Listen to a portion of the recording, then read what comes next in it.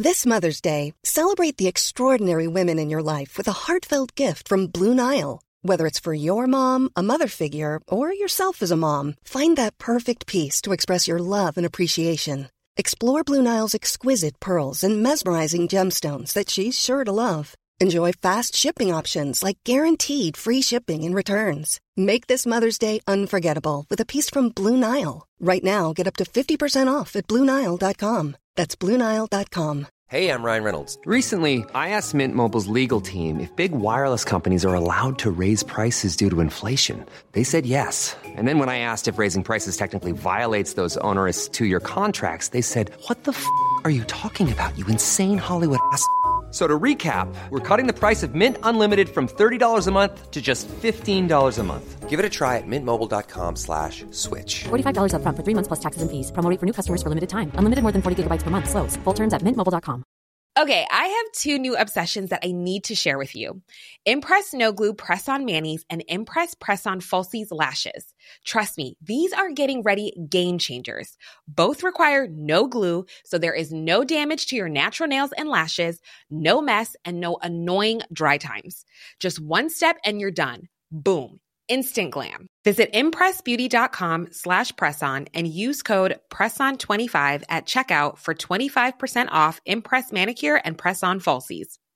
I'm Sandra, and I'm just the professional your small business was looking for. But you didn't hire me because you didn't use LinkedIn Jobs. LinkedIn has professionals you can't find anywhere else, including those who aren't actively looking for a new job, but might be open to the perfect role, like me.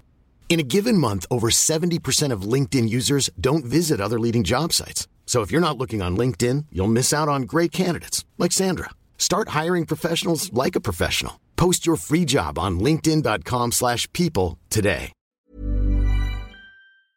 An Erios original. I was born with a special gift.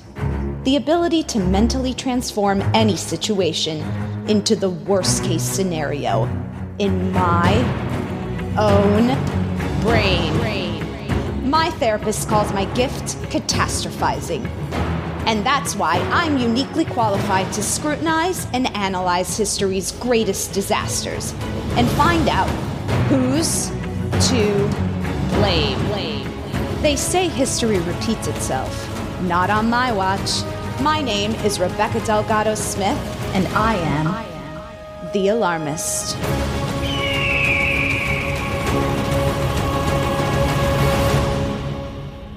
Hey everyone, thanks for tuning into The Alarmist, a comedy podcast where we talk about history's greatest tragedies and figure out who's to blame. Today, for your Valentine's Day special, we're discussing one of the most iconic tragedies of all, Romeo and Juliet. Here's what you need to know.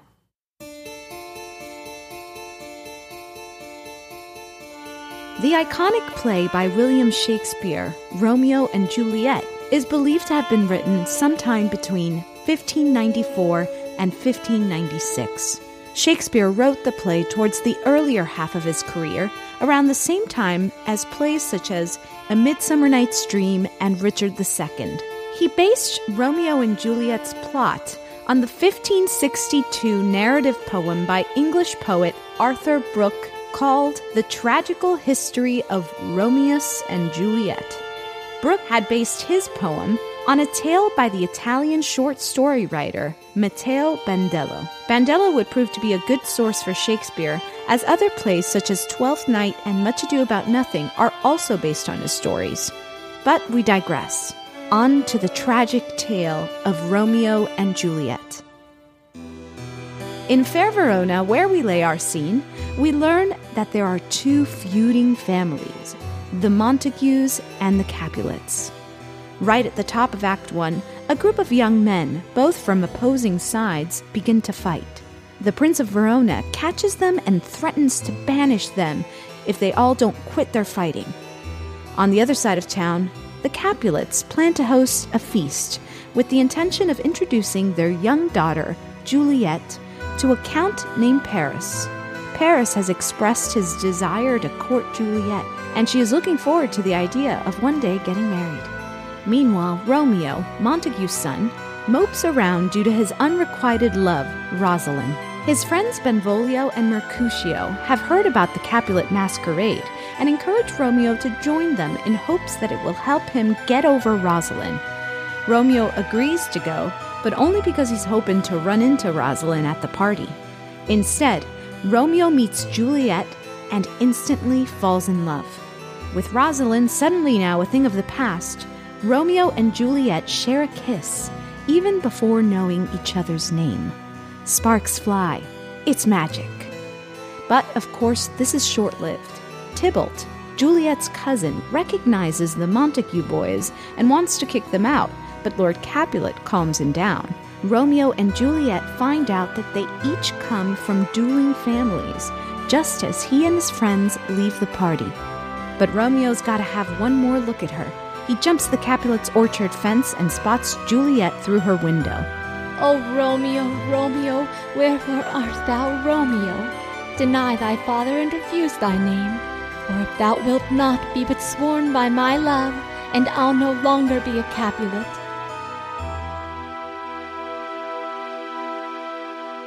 The two exchange vows of love and decide they must marry the next day. Romeo seeks help from Friar Lawrence on what to do next and convinces the friar to marry them. The friar hopes that the marriage will help end the feud between both families and therefore agrees. With the help of her nurse, Juliet meets her dear Romeo. The two young lovers are wed in secret. The next day, Romeo and his friends run into Tybalt. Tybalt is indignant that the Montagues tried to crash the party and challenges Romeo to fight. Romeo declines and makes an attempt at peace. This angers Mercutio, his friend, who says that he'll fight with Tybalt in Romeo's stead. Tybalt and Mercutio begin to fight, and Romeo tries to intervene, but Mercutio is killed. Enraged, Romeo then kills Tybalt. As a result, the prince banishes Romeo from Verona. Romeo, away! Begone! The citizens are up! Juliet finds out about her cousin Tybalt's death and Romeo's banishment. She's distraught, but realizes that her alliance now is to her new husband. That night, Romeo climbs into Juliet's room, and the two spend the night together before he leaves for Mantua the next morning. The next morning, the Capulets inform Juliet that they've decided that she will marry Paris. When Juliet refuses to marry him, they're angry. Lord Capulet says some really mean things, but Juliet does not tell them about her secret marriage to Romeo. Not knowing what to do, Juliet seeks the advice of Friar Lawrence. He comes up with a plan so that the two lovers can be together in Mantua. He gives her a potion that will make her look like she's dead and tells her to take it the night before her wedding to Paris. After she's believed dead and laid in the family's crypt, they will steal her away so she and Romeo can run away together. When Juliet returns home, the Capulets inform her that they've moved up her wedding by a day. Juliet makes no fuss. Her parents are relieved that she's now agreed to the marriage. The Capulets go to bed, seizing this opportunity of privacy. Juliet drinks the potion. The next day, the nurse finds Juliet dead, or so she and the rest of the family presume. They mourn the loss of their only daughter and lay her in their crypt. But the message Friar Lawrence had sent to Romeo with details about the plan fails to be delivered. Hearing that Juliet is dead, Romeo buys poison and immediately returns to Verona. When he enters the tomb, he's surprised to find Paris mourning over Juliet's body. The two fight, and Romeo kills Paris. Romeo then turns to his supposedly dead wife and drinks the poison. He dies, just as Juliet awakens from her drugged coma. Friar Lawrence explains what has happened, but Juliet refuses to leave Romeo's side. In a moment of despair, Juliet stabs herself and dies. Just then, the friar returns with the Capulets, the prince, and Romeo's newly widowed father, and to their surprise, discover a grisly sight. There, in front of their slain children, the two families finally make peace. Fun Facts, aka Death Stats. By my count, the death toll of this tragedy is 6. 2 people die by suicide, Romeo by poison and Juliet by stabbing. Mercutio is killed at the hands of Tybalt. Romeo kills Tybalt and then later Count Paris. And Lady Montague dies from grief. Back in the Bard's days and up until 1660, all stage roles were performed by men. But in 1662, actress Mary Saunderson stepped onto the stage as Juliet. She is believed to be the first woman to play the iconic role. In the poem by English poet Arthur Brooke, the story of Romeo and Juliet takes place over the course of 9 months, but Shakespeare squeezes it in to only 5 days. When it was first published, Romeo and Juliet went by a much longer title, The Most Excellent and Lamentable Tragedy of Romeo and Juliet. There is actually no balcony in the iconic balcony scene. According to the play, the scene which occurs in Act 1, Scene 2 takes place at the Capulets' orchard when Juliet appears above at a window. With us today, we have producer Amanda Lund. Hi, Rebecca. Hi, Alarmy. Fact checker Chris Smith. Hello, Rebecca. Hi, Amanda. Hello, Alarmy. And our very special guest today is comedian Natasha Leggero. Hi, Natasha. Hi, how are you? Good. I was hoping you could tell our listeners about your new show called House Hunters Comedians on Couches Unfiltered on Discovery Plus. Well, it is the longest name in television history. Congratulations on that.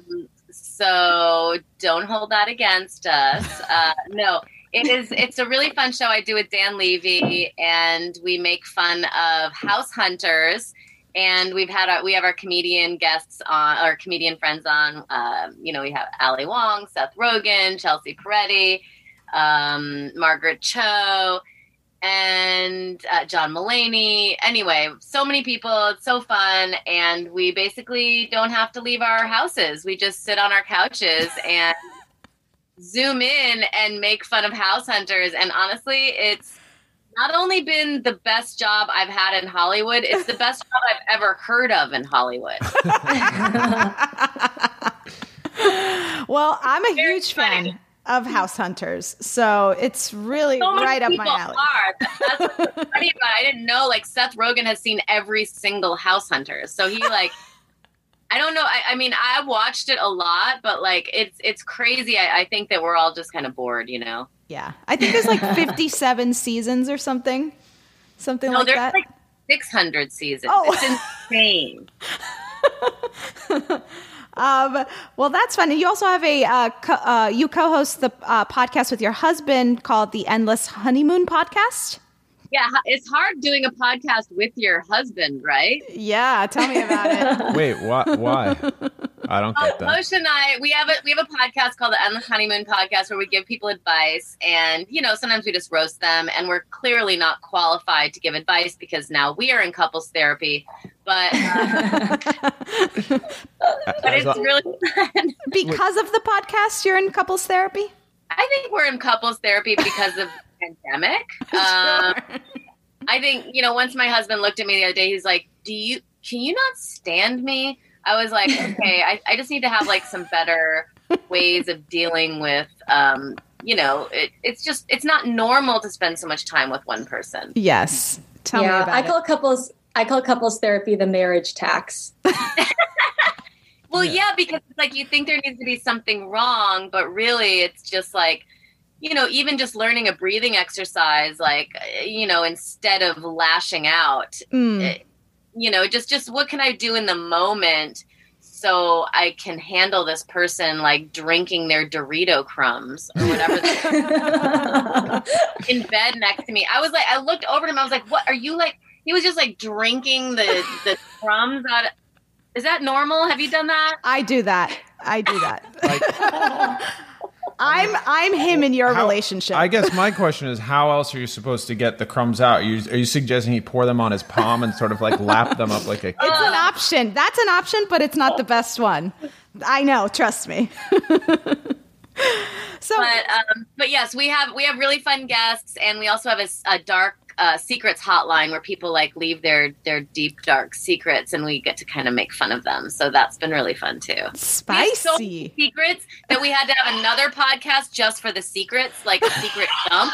Because people have, and like some of them are so disgusting, but some of them, there's sexual secrets, there's secrets from people's past. Like it's almost like therapeutic, I think, for people to just like anonymously leave these secrets. So, wow. We like to start the podcast by asking our guests, what is something that is currently alarming you? Like a tiny alarm. It could be a tiny alarm. It could be one of the big alarms in your life. Just something that's causing you anxiety or alarm. Well, I'll do two. One is a smaller one, which is how my husband holds his fork, which I never realized. He's actually changed because we used to go to restaurants, but now he kind of holds it like this. You know what I mean? Stop it. No way. It's hard. It's almost like a shovel. Like a motorcycle handle? Yeah. Like a what? Like a motorcycle handle? Yes, exactly. He's eating like that. Whereas like I thought there was like a really gentle, elegant, like in between the forefinger and the middle finger with the thumb propped up. Like that's how I would say it. And then the other thing that's alarming me is the new variant. High and low. So let's get to talking about the big event, Romeo and Juliet's death here.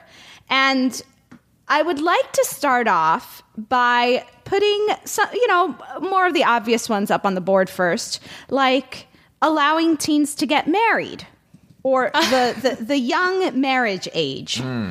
So, Juliet's 13, and even in those times, audiences would have seen her as too young to marry. Here's a little cultural context at the time. According to the British Library, one aspect of Romeo and Juliet that often provokes shock and controversy to modern audiences is the age of the young protagonist, particularly Juliet, who's 13.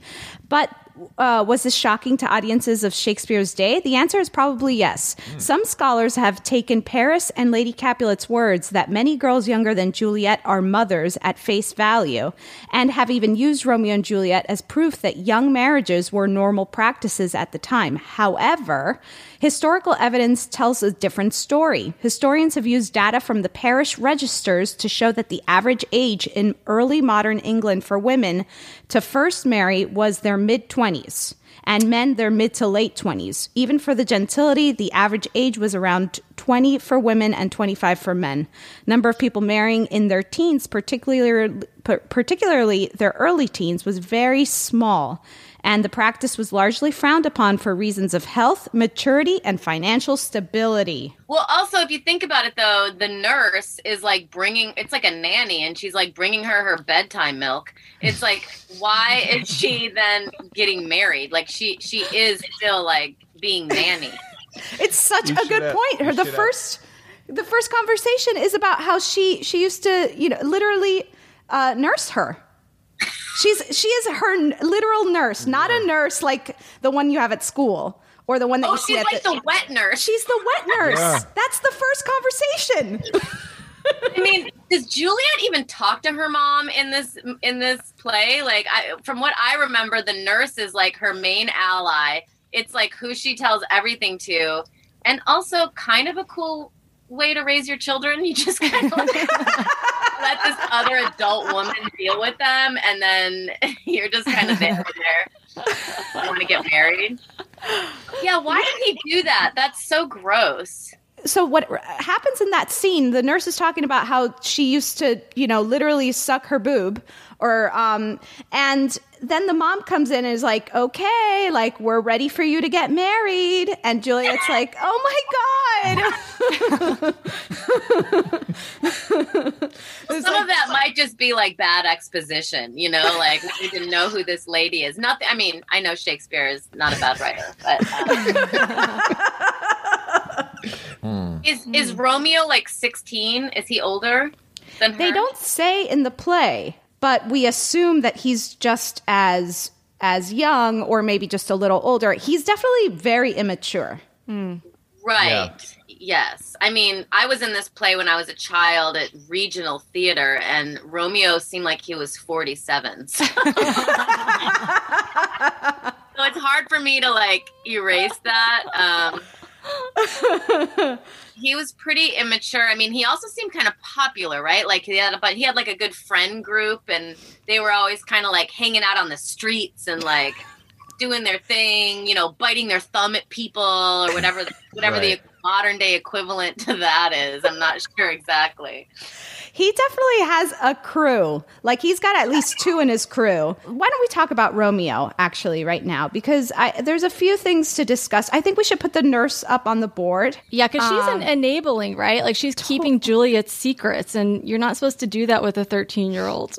No. Yes, exactly. I tell my child all the time, we don't have secrets in our house. And, like, the nurse is, like, not only...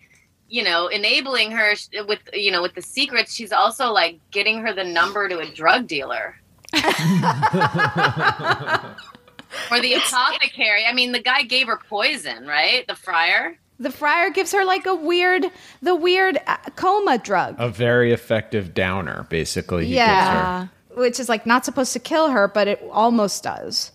The friar is also the guy who marries them, right? Yes. So he's a drug dealer and a priest sort of wrapped in one. Okay, so let's talk about the friar. I said I was going to talk about Romeo, but let's actually talk about the friar. Okay. So Friar Lawrence, he marries the teens and he provides the sleeping potion, like Natasha said, to make her appear dead, even though she's not dead. He's the one who doesn't get the message to Romeo in time. So... Jesus. The two of them come up with this plan. Really, it's the friar's plan, Friar Lawrence. And let's specify, this is Friar Lawrence because I want to talk about a different friar later. So Friar Lawrence comes up with this plan. He's like, Juliet, you just take this potion. Like, I got it under control. I'll tell Romeo. And then he just fails to get the message. It's a big... And what happens there? Why doesn't the message get to Romeo? Great question, Amanda. So... So glad you asked. So we've got another person by the name of Friar John. Oh. Now, this is a character that comes in just for one scene. And it's after Juliet takes the potion and is dead. The friar comes in, this Friar John comes in, and he tells him that he wasn't able to send the message to Romeo because... of the plague. Oh, we got to put the plague on the board. Yeah, exactly. So the person who's supposed to tell Romeo that Juliet is faking her death and to tell him, like, don't worry about it, she's going to be okay, he can't leave the home that he's quarantined in. This is, like, so topical. What is, like, in terms of level of severity, does plague beat... pandemic?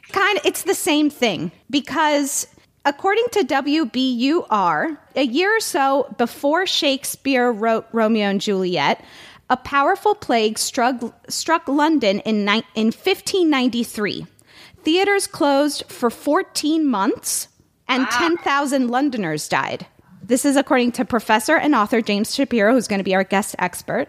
And in Romeo and Juliet, Shakespeare uses the plague as source material. So it's like super topical because the play is written like a year or two after the plague. That's very uplifting to hear that the theater closed for 14 months because it's really hard to imagine a worse setting right now for the pandemic than a Broadway theater. People like sitting right next to you and spitting and laughing. So like the idea that it closed for 14 months, hundreds of years ago. Anyway, that's just kind of uplifting in a way. Yeah, we're kind of approaching that in our current COVID plague. We're approaching 14 months, so there's reason for hope there. 400 years later, we still have the same protocols for dealing with plagues.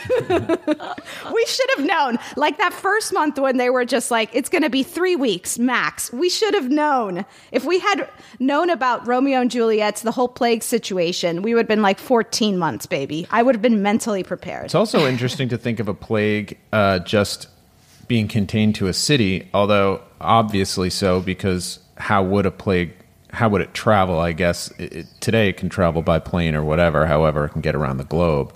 But I guess back in 1592, things were so localized. It's just interesting to think of certain plagues just hitting. This was called the London Plague of 1592. Yeah. I'm going to put that on the board then, the London Plague of 1592. So the how it plays into the play or the story is that the friar says, I went to go tell, I was in Mantua. I think it's Mantua, right? Yes. And I was there. I was trying to get another friar to get the info to Romeo, but I got locked up in this house because they thought that I was part of the people that were sick. And so he's locked up and he comes back with the same letter and he's like, sorry, I couldn't give it to Romeo. And Friar Lawrence is like, oh no, what the hell? Now I've got an issue. So what does this tell me? I mean, I take two things away from this, which are Shakespeare doesn't want us to focus too much on the logistical error of the play or of this situation by putting, I guess the blame or the person who fails to run this very important errand is someone that we don't care about. We see him for the first time. Yeah, that's why you don't outsource something that's important. Well, that's the second thing, Amanda. Is like if something is as important for life or death, like don't outsource. Don't give that job to someone else. That's why Amanda edits every alarmist podcast. She doesn't trust anybody else. Very controlling. Life or death. Is a friar a religious man? Yes, because he's the one who's able to marry them, right? But this is a time where I feel like government and religion are they're mixed up somehow. Oh boy, this sounds like it's heading towards the fact checker, and I'm just not ready for this. But hang on, I might be able to get you some answers. What does a friar do?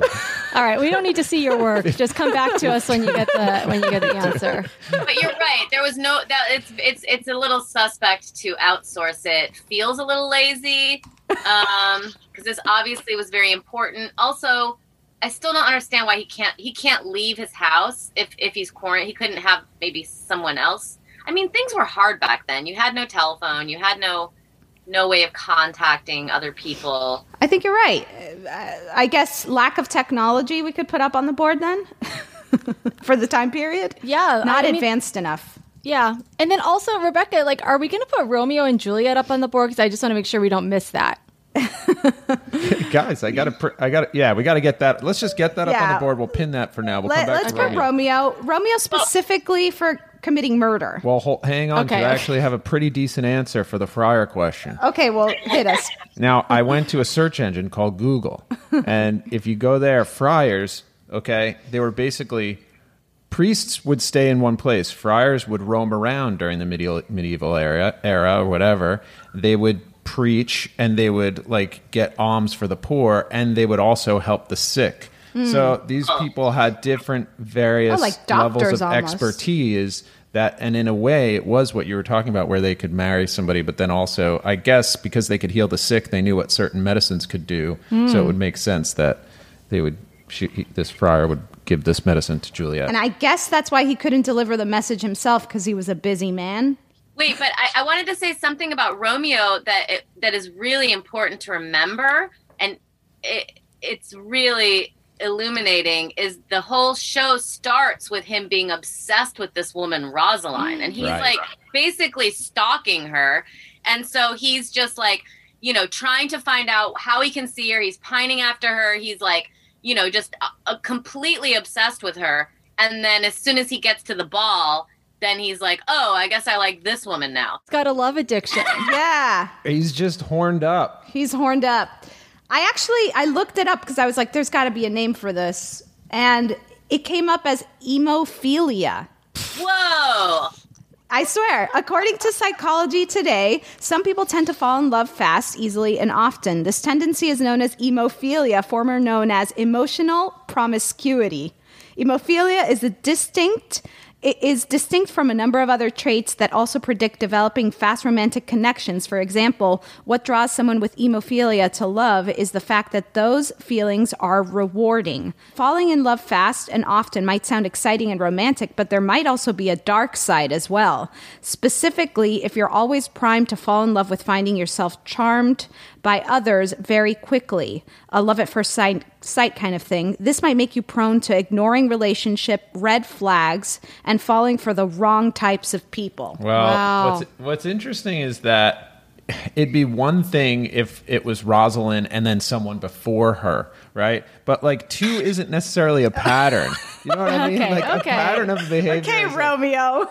No, but also it also sounds like a 16-year-old. Like I definitely had that hemophilia when I was 16, right? I mean, yeah, like totally. That's for sure. Hemophilia is exactly. It's just a like a fancy word for just having raging hormones or something, right? Well, yeah. I mean, I guess it depends how old Shakespeare intended Romeo to be, but we never know. I think you're right. I think hemophilia has to go up on the board. Yeah, let's get that up there. And also the murders. Romeo kills Tybalt. Right? Like, why couldn't he just control himself after Tybalt kills Mercutio? And I get it. He gets mad.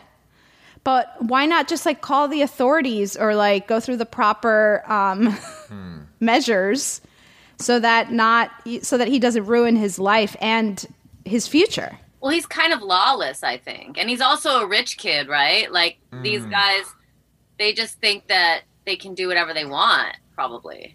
Yeah, so maybe it's like a criminal justice system that's imbalanced in favor of the rich.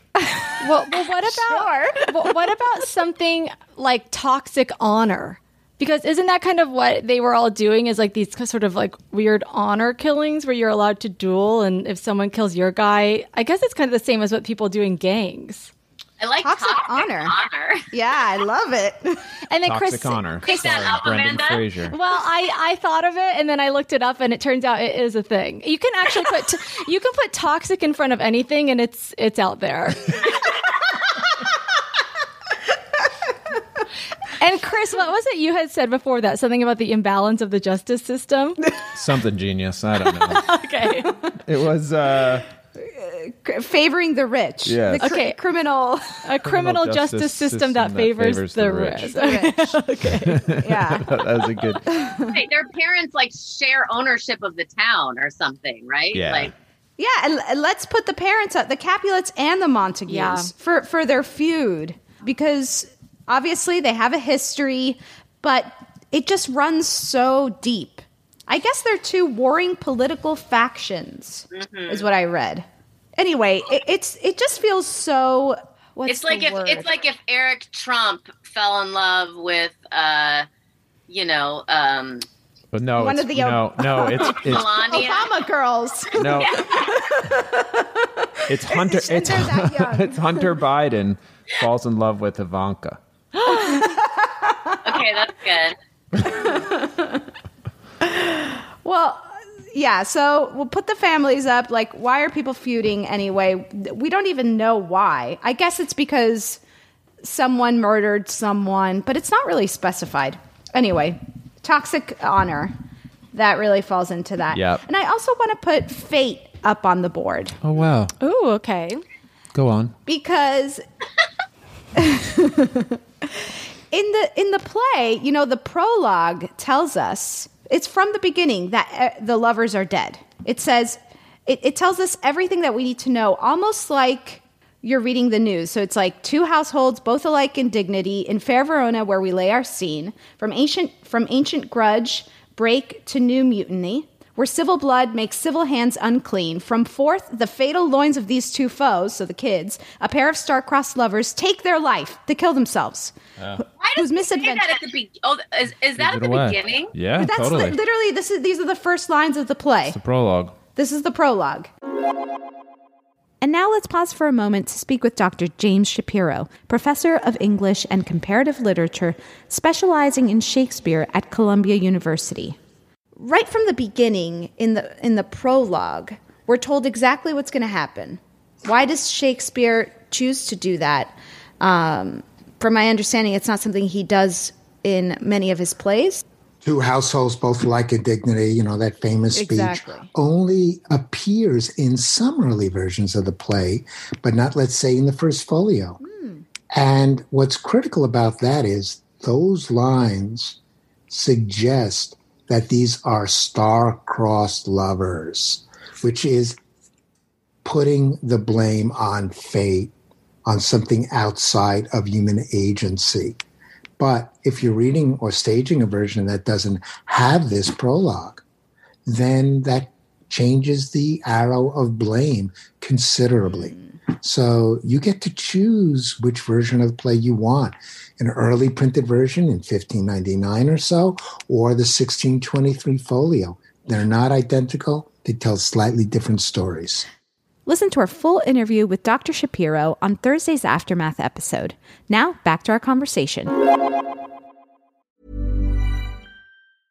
Ryan Reynolds here from Mint Mobile. With the price of just about everything going up during inflation, we thought we'd bring our prices down. So to help us, we brought in a reverse auctioneer, which is apparently a thing. Mint Mobile Unlimited Premium Wireless. How to get 30, 30, bit to get 30, bit to get 20, 20, 20, bit to get 20, 20, bit to get 15, 15, 15, 15, just $15 a month? Sold! Give it a try at mintmobile.com/switch. $45 up front for 3 months plus taxes and fees. Promo rate for new customers for limited time. Unlimited more than 40 gigabytes per month. Slows full terms at mintmobile.com. Planning for your next trip? Elevate your travel style with Quince. Quince has all the jet-setting essentials you'll want for your next getaway, like European linen, premium luggage options, buttery soft Italian leather bags, and so much more. And is all priced at 50 to 80% less than similar brands. Plus, Quince only works with factories that use safe and ethical manufacturing practices. Pack your bags with high-quality essentials you'll be wearing for vacations to come with Quince. Go to quince.com/pack for free shipping and 365-day returns. Cool fact, a crocodile can't stick out its tongue. Also, you can get health insurance for a month or just under a year in some states. United Healthcare short-term insurance plans, underwritten by Golden Rule Insurance Company, offer flexible, budget-friendly coverage for you. Learn more at uh1.com. There's never been a faster or easier way to start your weight loss journey than with PlushCare.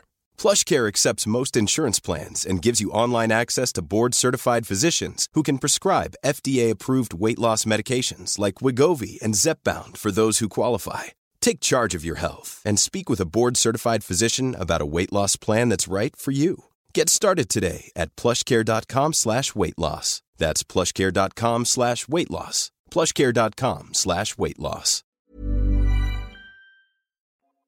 I feel like Shakespeare is kind of really teaching us a lesson here, where he's saying, like, this, you already know what's happening, but now I'm going to make you sit and watch it. Like, you got to suffer through it.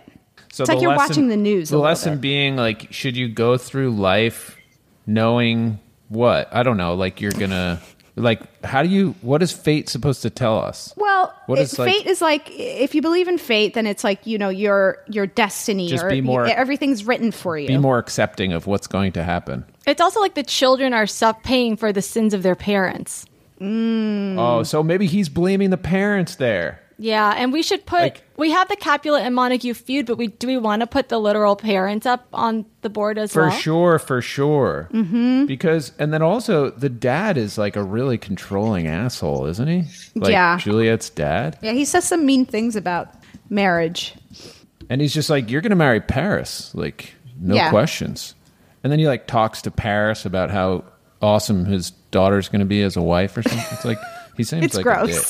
So, lastly, I want to put just masquerade balls up on the board. Sounds so fun. Yeah, it does. I hate them. I don't think they're fun. Why? It creeps me out. I feel like it gives people license to do things, that they wouldn't do if their face were shown. Yeah. It's a little rapey. A little bit. It is. It creeps me out. I like to see your face. So if there hadn't been this masquerade ball, Romeo wouldn't have gotten away with going to the party, and they wouldn't have fallen in love. So he would have just liked some other girl walking down the street, and yeah, exactly. Juliet would have been saved. Hey, maybe Juliet's 13 because that's like so much more attractive than like Rosaline, who is like of age. Like they're like, how can we make this character like? I mean, the whole thing is pretty gross. I never knew that wasn't. I just always thought back then people just got married that young, but I didn't realize that was young even for the time. Right. He wanted to gross us out. I guess was he just trying to say like? I guess if you people were only living till like 50 back then, or is that not right? Fact checker, can you look up? Can you look it up because that is weird. Maybe people at 13 were considered kind of like at their prime. That's disgusting. No, I don't think so. I think you could get married at, what is it, age 12 to 14 or something? Okay, so it was legal. I mean, I got my period when I was 15. Okay, so you wouldn't have been wife material. No. you would have been in the one of the mid-20s girls. Didn't Queen Elizabeth like live till her 70s or something? She was of the time, but I guess she was a royal. It's a little confusing, and this is why, is that it increases as the individual survives the higher mortality rates associated with childhood. So it's sort of like skewed because lots of people would die in the early years. So you're talking about like the median age, like the average is lower, right? So it's sort of skewed lower, but it actually says 871. They would if you make it to 21, you're likely to live till you're 71. Oh, okay. They're probably not even including women in that. They're like, that's how long men would live because women this is would just all white die males. in childbirth. Yes. Women are not included in that. No way. It also looks like it depends on region too. Oh God, we really need a real fact checker. Maybe we can ask the we'll ask the expert. This. Yeah. So anyone have anything else they want to throw up on the board? Did we blame is it Mercutio? Oh, yeah, we should put him up on the board. I think that there's something to that because here was when I rewatched and I would recommend anybody go to YouTube, and they have the Globe London has a really good production of this. It was done in 2019 or 2018 or something. It was really good. But the guy, Mercutio, right? Is that his name? Yes, Mercutio. Okay, he's crazy, and he's riling up the boys. Like, he's the one who's getting Romeo all riled up, I think. And he's the one who comes up with the idea to go to the masquerade. And he's the one with all of the sexual innuendos and stuff. And then he's the one who picks the fight with Tybalt. Yeah, because Romeo tries to diffuse the fight. And then Mercutio is like, no, I'm going to fight Tybalt. And now, and they're talking about, there's like also like a backstory too about one of the family killing the other. You know, there's a complicated whatever. But in this particular sequence of events, he's sort of the first domino that goes down. That's right. So I would throw him up on the board. Wait, I have a question too. Why don't Romeo and Juliet know about each other if their families are like this famous dueling? You know, that's the one thing that the writer is asking you to just go with. I see. You know how every story has that one thing? Okay. Suspend your disbelief. Look away from that, Natasha. Don't look there. We know it doesn't make sense. It is curious. So, Chris, whenever you're ready, if you want to read us through. Sure. Okay, so who's to blame for Romeo and Juliet? Young marriage, the nurse, Friar Lawrence, Friar John, the London plague of 1592, lack of technology, Romeo's hemophilia, Juliet, Romeo killing Tybalt, toxic honor, criminal justice system that favors the rich, the Capulet and Montague feud, fate, all the parents, masquerade ball, and or Mercutio. Great. I think right off the bat, we can take lack of technology and the criminal justice system that favors the rich off the board. Okay. Interesting. I think it's more than that. I don't know. Okay. The plague is important, or the plague in the play, but yeah. Toxic honor, that's really good. I feel like we can fold the Capulet and Montague feud into toxic honor. Ooh. That makes sense. And therefore, like, all the parents can go into that as well. I feel like we can bounce fate too, because in a way, you're just blaming what? What's written in the stars, Chris? You're like taking away blame at all, like, because there is no blame because it is just meant to be. Yeah, right? I mean, and I agree with that, and I know we don't like that sort of magical thinking here at The Alarmist, but also I do think that's what Shakespeare was trying to say, was like, it's all fate. Or maybe he wasn't. Maybe I don't get it. I think so. I mean, he literally tells us what's going to happen. It's like he's the god and we're like the little angels up in heaven watching the play that he's set up for everyone. Does that make sense? I don't know why I'm talking about little angels. So I don't know. I'm kind of like, let's just leave fate on the board just for a second longer. It's not the masquerade ball's fault, right? I mean... Yeah, I guess we can take that off. It would have been if masquerade balls were not a thing, we wouldn't have been in this problem. Well, they wouldn't have been able to go in. Romeo would have never met Juliet, or it just would have prolonged it. I mean, but it doesn't really feel. But like we can take that off. Romeo killing Tybalt, definitely part of it. We can take off Romeo killing Tybalt because it's just fuel to the fire. Like it's all kind of happening at that point, right? They would have found out that she had married Romeo. Isn't Juliet kind of the victim here? I think so. Yeah, I know, because that friar gave her poison. I don't like Friar Lawrence. And also, like, Romeo's hotter than that dude Paris she's supposed to marry. Like, she doesn't really, her mom doesn't even talk to her. Her wet nurse is, like, giving her poison. She doesn't really know what's happening now. I feel you. And she's 13. Yeah. She's a kid. She should not be allowed. Yeah. But she does she goes along with the plan, but that's not her. She's too naive. She wouldn't even be allowed to be on TikTok at 13. Wait, is that true? You have to be a certain age. You have to have had your period.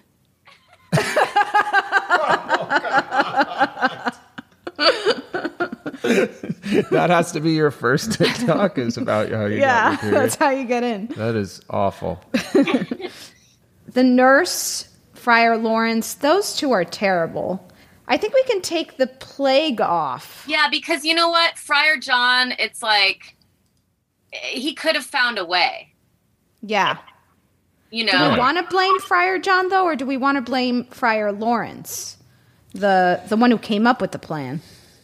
I mean, Friar Lawrence entrusted Friar John, and it is Friar Lawrence's fault in a way, but he is kind of like one of the good characters in the play. That's what's challenging about that. Yes, it's true. I think his heart is in the right place, but he also married them, and like he should have known that this was going to blow up one way or the other. Yeah, he's pretty naive. I personally don't like Friar Lawrence. I think they trusted him to give them advice. And I know that he was in a tough place because he knew that the families didn't like each other. And in a way, he was trying to get the families to like each other. He thought that through the marriage, they could probably start getting along. But it was bad advice all along. He shouldn't have married them. True. I don't think it's Friar John's fault. He was just like a tool. I mean... Yeah.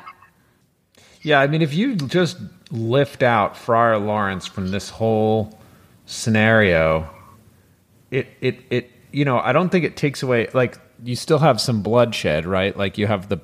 Mm-hmm. But I don't think you have as much. Yeah, He really concocted this plan.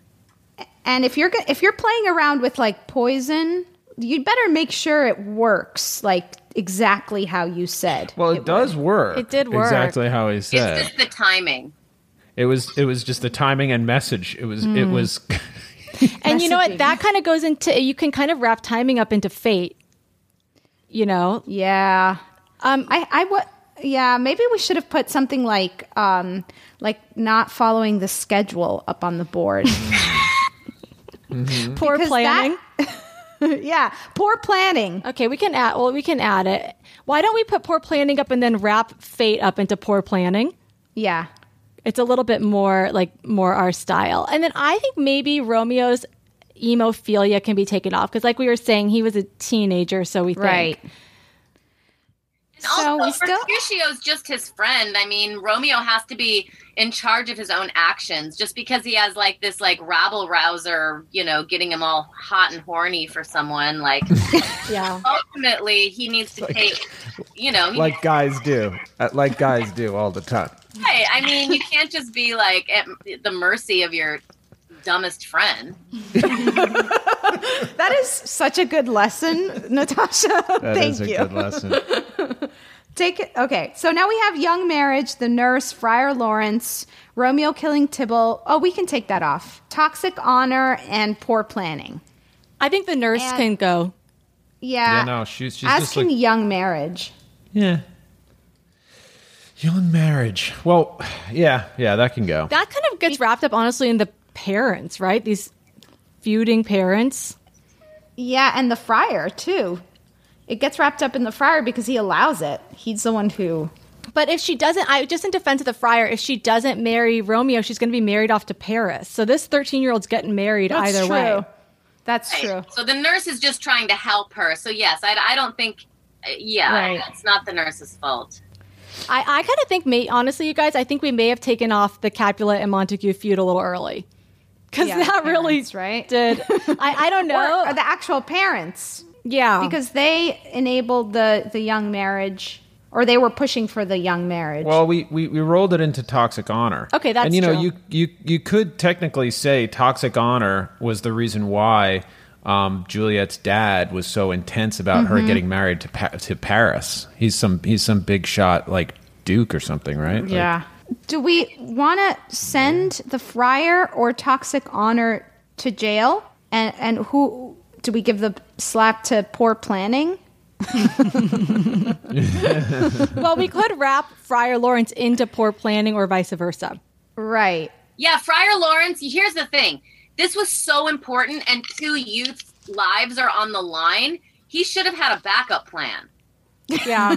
He should have done it himself. Why didn't he do it himself? Why totally. Is Friar John, like, the whole thing is, it just... And here's another thing. Friar Lawrence knew there was a plague. It's not like the plague just struck, right? Right.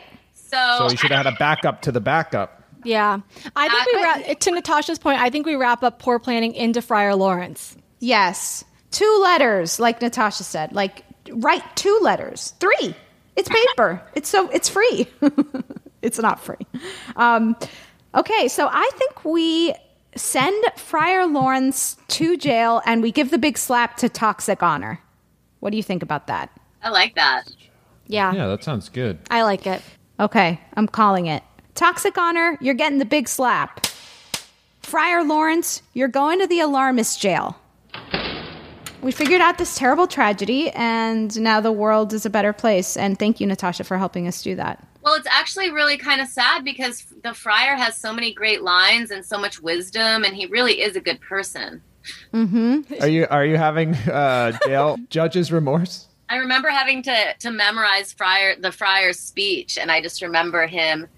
He would say, "Violent delights have violent ends," and I always remembered that, and I always thought, and he was always trying to talk Romeo into like thinking on the bright side of things, you know? He's like, a pack of blessings light upon your back. So he was like this like motivational, inspirational guy. So it is kind of sad that he is in charge, like he's responsible for this tragedy. He needed a coordinator. He needed an assistant. Well, these flighty, highfalutin people who are often so, with their heightened language and stuff, they're usually not good planners. No, they're not. Well, I think he's naive. Also, some would say that Romeo and Juliet had to die for the greater good. So in some ways, you could look at the friar as sort of fate's like right-hand man, as he's sort of like acting this out, and it all had to happen. And maybe the friar knew that. Wow. I know. I should write something about this.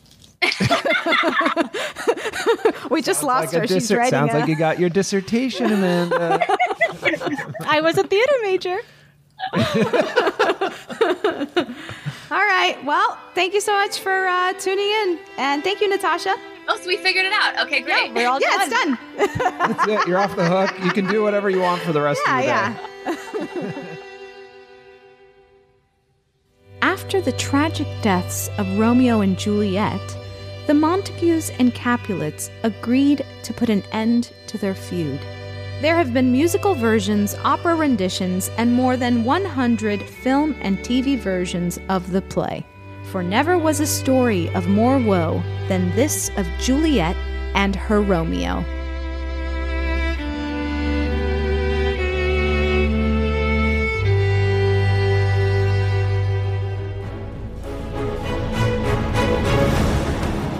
Vote for who you think is to blame by going to thealarmistpodcast.com. Follow us at The Alarmist The on Twitter, at The Alarmist Podcast on Instagram, or email us at thealarmistpodcast@gmail.com. Tune in next week. We'll be discussing the Flint water crisis.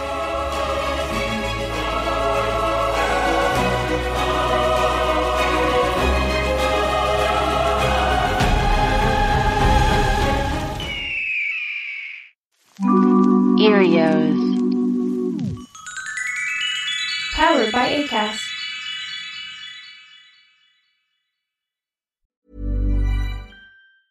Planning for your next trip? Elevate your travel style with Quince. Quince has all the jet-setting essentials you'll want for your next getaway, like European linen, premium luggage options, buttery soft Italian leather bags, and so much more. And is all priced at 50 to 80% less than similar brands. Plus, Quince only works with factories that use safe and ethical manufacturing practices. Pack your bags with high-quality essentials you'll be wearing for vacations to come with Quince. Go to quince.com/pack for free shipping and 365-day returns.